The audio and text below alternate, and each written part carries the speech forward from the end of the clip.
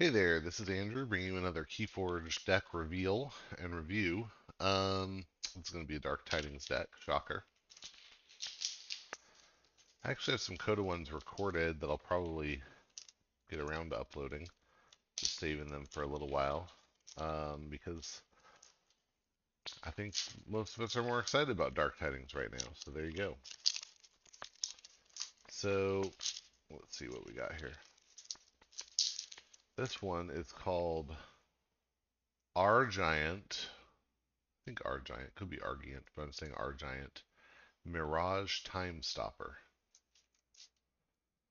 Uh, I'm gonna guess Logos, Star Alliance, and Shadows.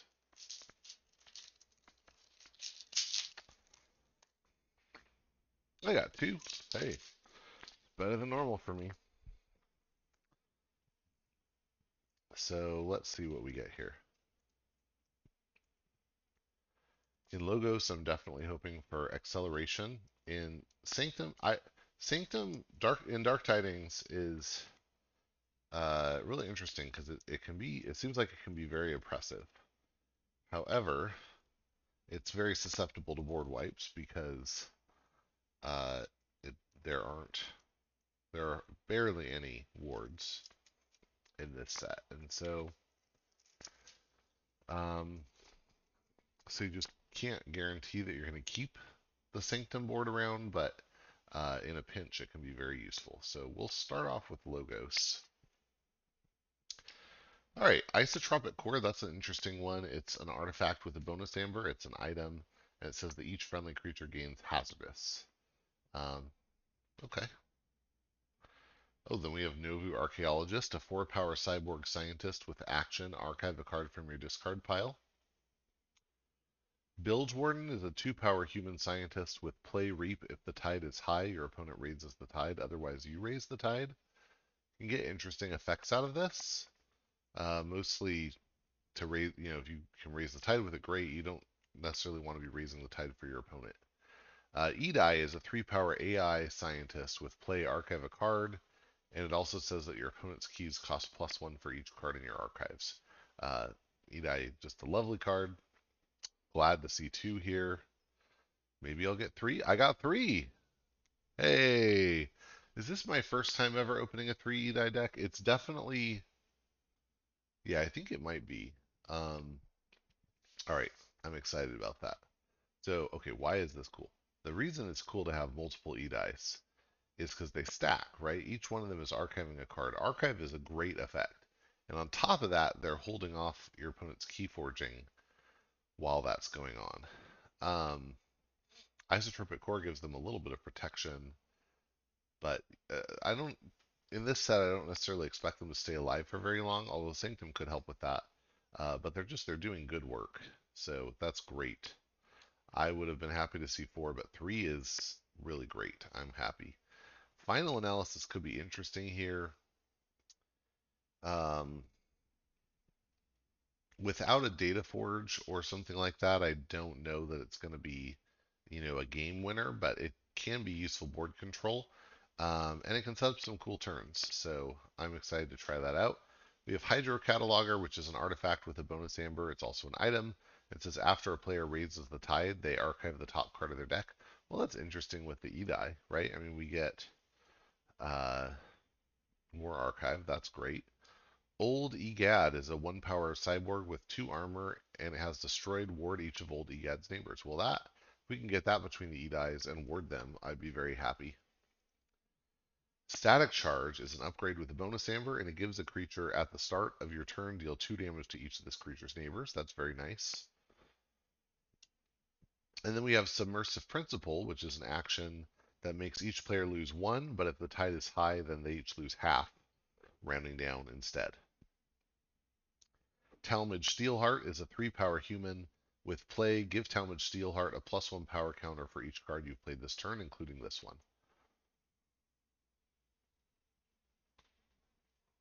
Okay, so that's interesting. I mean, final analysis could be an interesting way to just burst ahead and try to recover from a bad situation. maybe it lets you draw a bunch, drop another E-die or something like that, and prevent a forge or make it cost a lot. And depending on what's in the other houses, it could be a way to accelerate toward an end state. Obviously, it does destroy the opponent's creatures as well, um, and draws them cards. That's the rough part about it, but it can be very good. So we'll see how that works out. Um, and probably one of the things that we'd like to do with all this archive that we have, because we have a lot of cards that do archive, is set up for good shadows and sanctum turns. So it's ideally what we can do is keep archiving one house, play out of Logos and one of the other houses until we can do a huge burst in the third house. All right. So going into Sanctum here, Corpulent Collector is a fun card. It's a 7-power human. It says play, capture all of your opponent's amber, deal 1 to the Corpulent Collector for each amber on it. I've had this work out really well. Usually you can play at a good time where it captures some, it gets some damage. Sometimes there are ways to even get value out of the damage, like if you have it next to a oh, what's the dog? I forget the dog's name. Um, Not you, dog. This dog. Anyway, it can be really good. Obviously, if your opponent has more than 7, it's just going to die, so you got to be aware of that. Unless you have other ways of giving it armor or things like that. Barrister Joya is a 5-power human knight with 1 armor that says enemy creatures cannot reap. That is a great, strong effect. First or last, interesting. It's an action when you play it. You choose one. You purge either each creature with the highest power or each creature with the lowest power. Really nice board control, and you can always pitch it. You can discard it if you need to, but really nice if you can use it well. Honor or Glory, you pick one. Either you deal 3 damage to each flank creature or 3 damage to each creature that's not on a flank. So if you're behind on board, this can be a really great card. Or if you just have big armored board, which, again, somewhat likely. Radiant Truth. Again, if you're dealing with a big board, this is perfect. It's an action with a bonus amber. When you play it, you stun each enemy creature that's not on a flank. Very useful. General Salvador is a 4-power human knight with 2 armor. It enhances with 2 captures, which we have not seen yet on these cards. So we'll see where they land. And it's just a big body. Marshal Ewer is a 4-power spirit knight with 2 armor. When you play it or when it fights, you raise the tide. Oh, we have Strange Ordination, which is an action with 3 bonus pips, but you can only play it if the tide is high. Wouldn't have been sad to see another of those. We have, let's see, 4 pips so far in Sanctum. I think there were, I guess 3. I was going to say 4, but 3 in Logos. So a little behind, but doing okay. Taxing Journey is an action that says a friendly creature captures an amber, and each of its neighbors that shares a house with it also captures 1. That's really nice. 2 of those. That's good. Good amber control. We do have Urian the Circumspect. He's a 3-power human knight with 1 armor. After he reaps, you gain amber equal to his armor. Also, very, very nice effect if we can add more armor, which I have not seen a way to so far. So we'll see how that works out.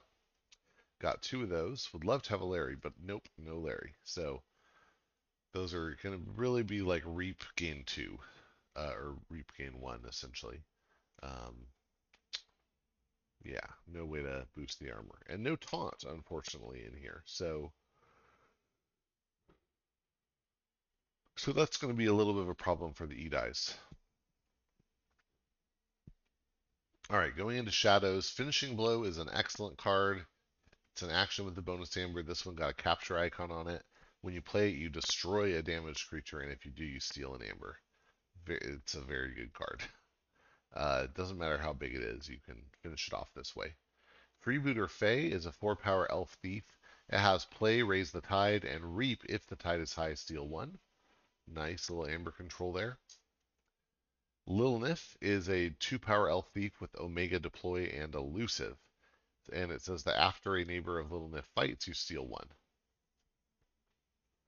Ransack is an action.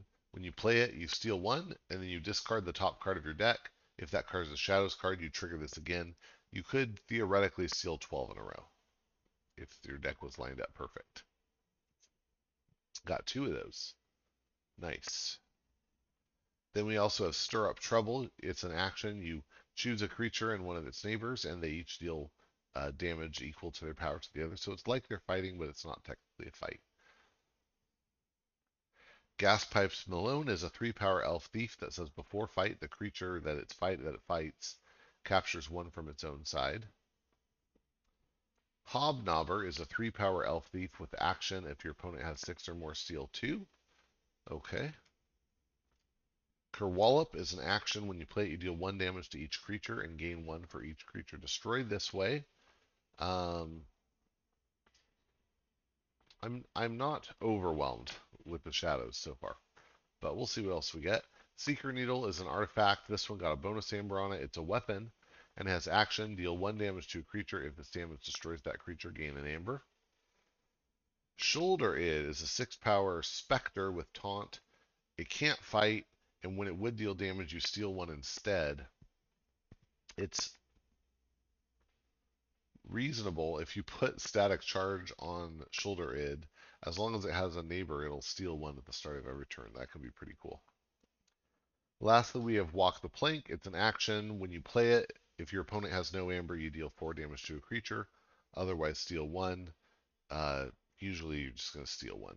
So, okay, that ended up being okay Shadows and okay Sanctum. Obviously, the Logos is amazing with 3 E-dies, so I will have to take it out for a spin either way. I hope you enjoyed watching this and that you'll get out and forge some keys.